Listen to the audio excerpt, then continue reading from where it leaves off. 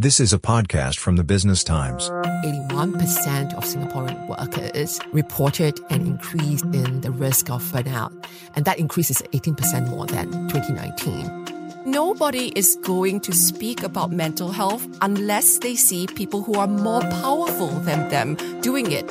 What's the worth of a human in the workplace? What's the worth of a human life? Does prioritizing employee mental health and well-being lead to a successful business? Is it really okay to talk about mental health issues, even at work?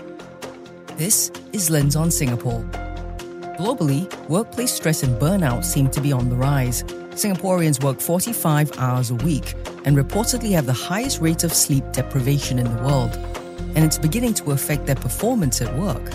Here's Anthea Ong, founding chairperson of WorkWell Leaders, a non-profit focused on making well-being and mental health a strategic and leadership priority. The recent study of how Singaporean workers have the lowest levels of engagement and job satisfaction compared to the workers in Southeast Asia. That speaks a lot. In fact, the study showed that 81% of Singaporean workers reported an increase in the risk of burnout. And that increase is 18% more than 2019.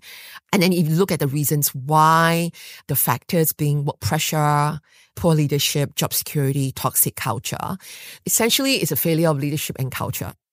The repercussions of a burnt-out workforce will eventually eat into the bottom line. Research and studies have shown that there's a real business case for it. And there's also a real case of benefit for individuals to come forward. Straight up, let's talk about the negative of not tackling the mental health issues at the workplace.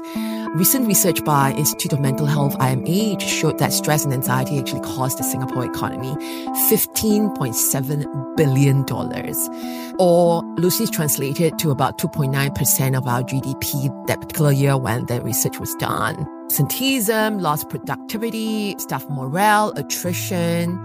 And of course, you get sick more often if you're not well mentally. So, more sick leave, more medical claims. So never mind that this number doesn't even look into the cost of attrition, because we know that employees are likely to leave a company if their mental well-being is not supported, or they're feeling like they're mentally challenged in a workplace.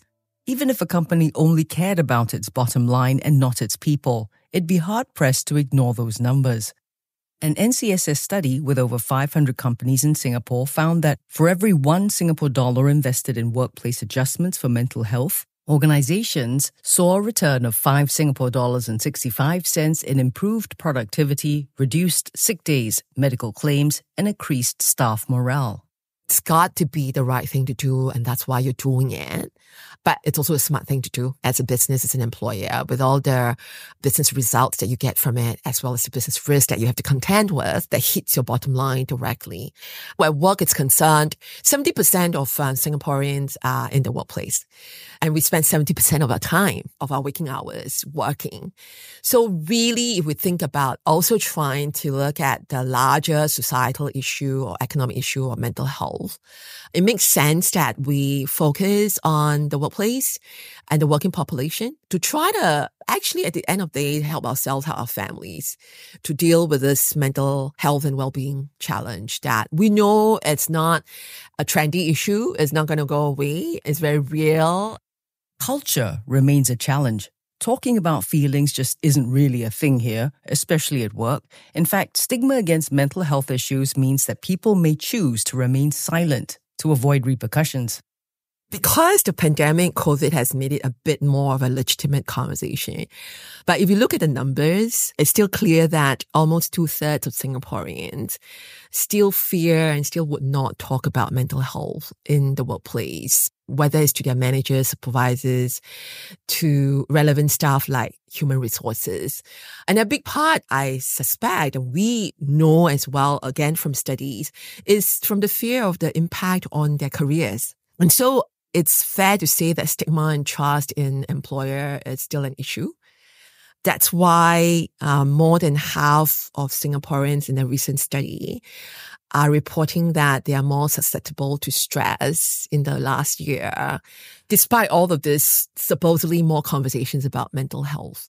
Really, we have to go to the root cause of it, and that still is about trust and understanding in the workplace.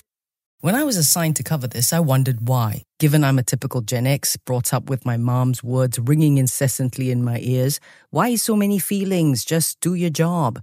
And every time I whinged about not wanting to do my homework, go to work, attend a Zoom meeting or the dishes, cue mom. But as the younger generation begins to rise up the corporate ranks, they're shaking things up. One thing that we've seen on the ground is that they have no choice because the Gen Zs and the younger millennials are demanding that sort of ethical standard or that sort of workplace culture. So like, even if you don't want to and you don't believe in it and you're drag kicking and screaming, the fact is that where is your talent going to come from if you don't get with the program and acknowledge changing employment tastes and, trends, right? So you're not going to get top of choice. But you can say the right words, tick the right boxes. But if it's not authentic... Yes, but Gen Zs are bullshit. They will are leave. BS detectors. They will leave very quickly, and they will tell all their friends, and they will post on Glassdoor and like all these websites. Oh, this company doesn't walk the talk and all of that. So the Gen Zs are very idealistic, and that's not a bad thing. But a lot of research suggests that, I think there was a piece of research that said something like 80% of Gen Zs would not work for a company that didn't have an inclusive culture. Whereas I think for probably our generation is reverse, right? Is that 80% of us would work if the culture wasn't inclusive. It's part and parcel of the changing contract between companies and employees. Physical and mental health isn't just an individual responsibility. It's a corporate one too. Now in today's world, because of email, because of like 24/7 Slack and all of that, people do not have boundaries.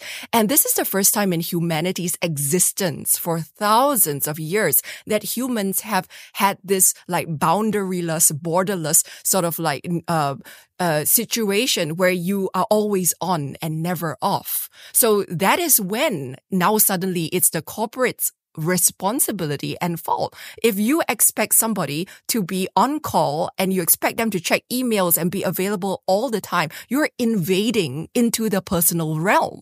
So you can't have your cake and eat it too. Still to come. So how should companies better support employee mental health? How do we deal with the tug of war between bosses and employees of growing mistrust? And shouldn't something be done about employers forcing us to do yoga just to check a box? More in a moment.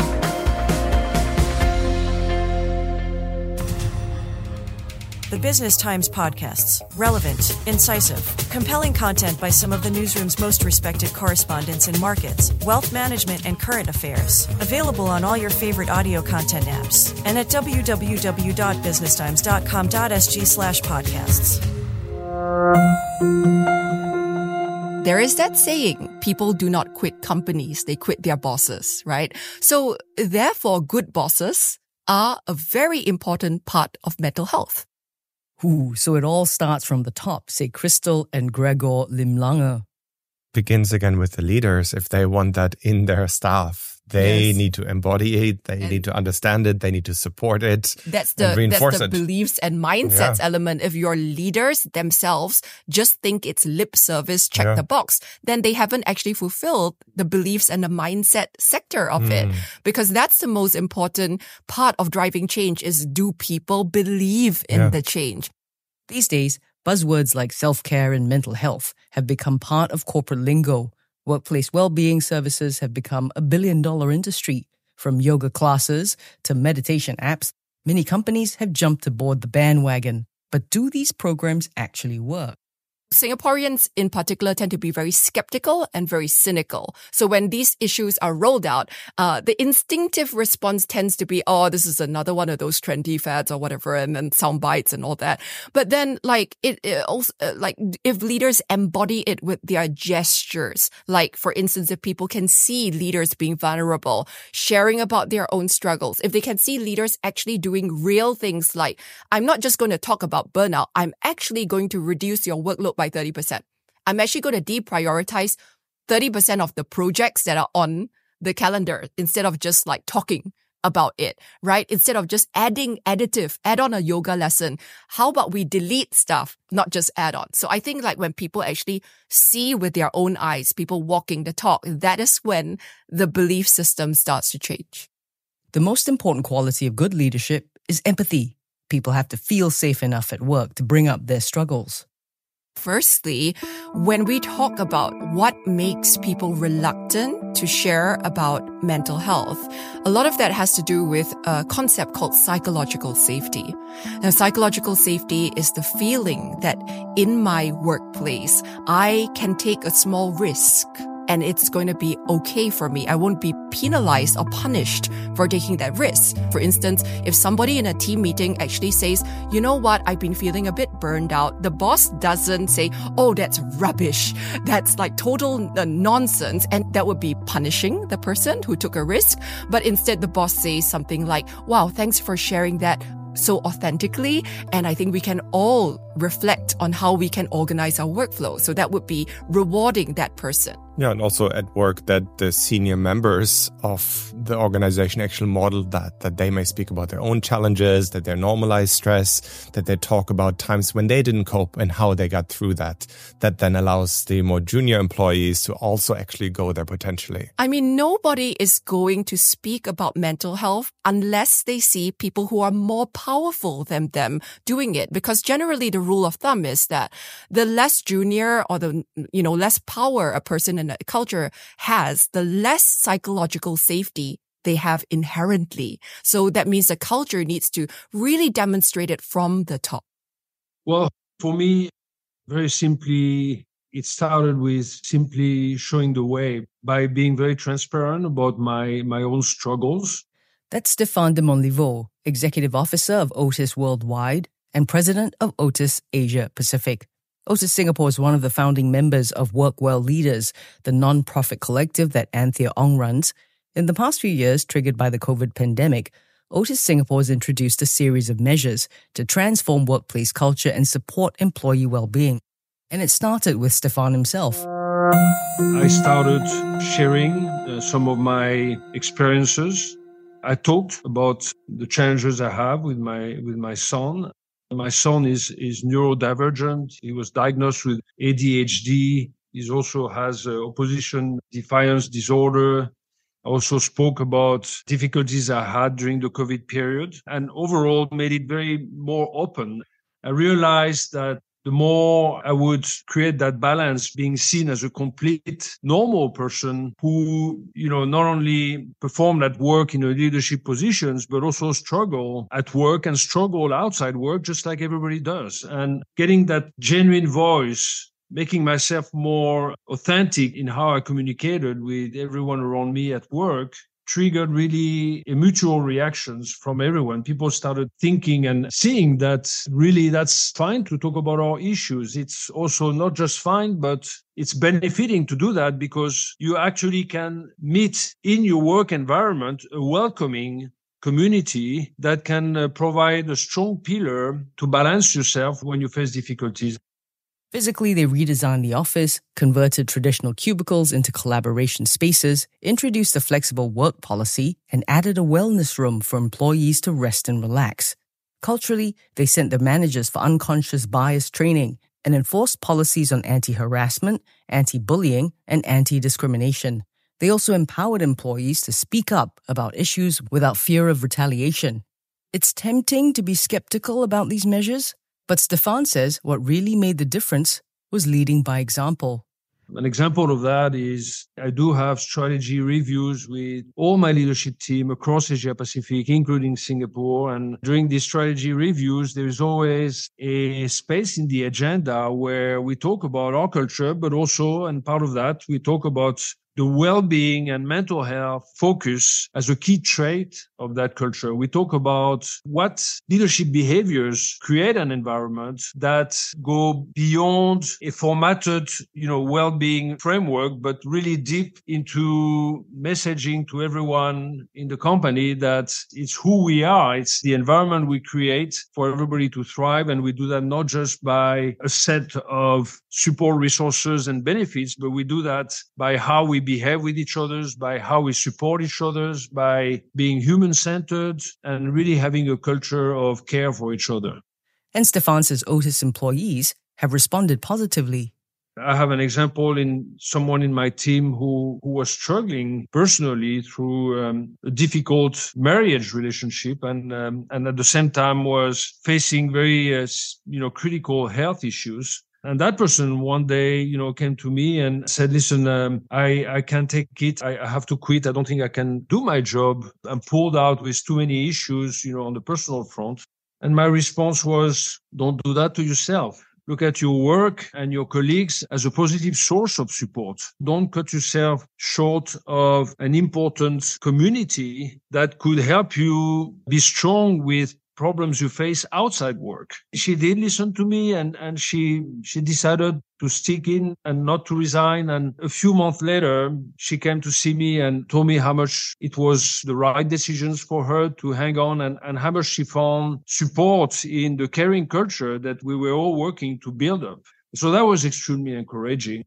Still, Stéphane says there's more to be done, developing better metrics to measure and track employee well-being for one. It's always a journey. I don't see happiness as something that you eventually reach. I think it's something that you should always be trying to increase and work towards. I am happy. I do find that my employees are happier than they were. I find a lot of progress we've made. If I take the COVID period as a transition era, I would compare employees' happiness and contentment today with the pre-COVID period as having had very measurable progress. I'm very steady on continuing to invest because, as I said, we're never there. There's much more to be done. Stéphane de Montlhévaux is Executive Officer of Otis Worldwide and President of Otis Asia Pacific. We also heard from Anthea Ong of Workwell Leaders and Crystal and Gregor Lim-Langer of Forest Wolf. This is Lens on Singapore. Join us next time for more current affairs, societal issues and government policies, explored through the lens of how it impacts us here in Singapore. For the Business Times, I'm Howie Lim. This is a podcast by the Business Times. Find more BT podcasts at businesstimes.com.sg/podcasts or wherever you get your podcasts.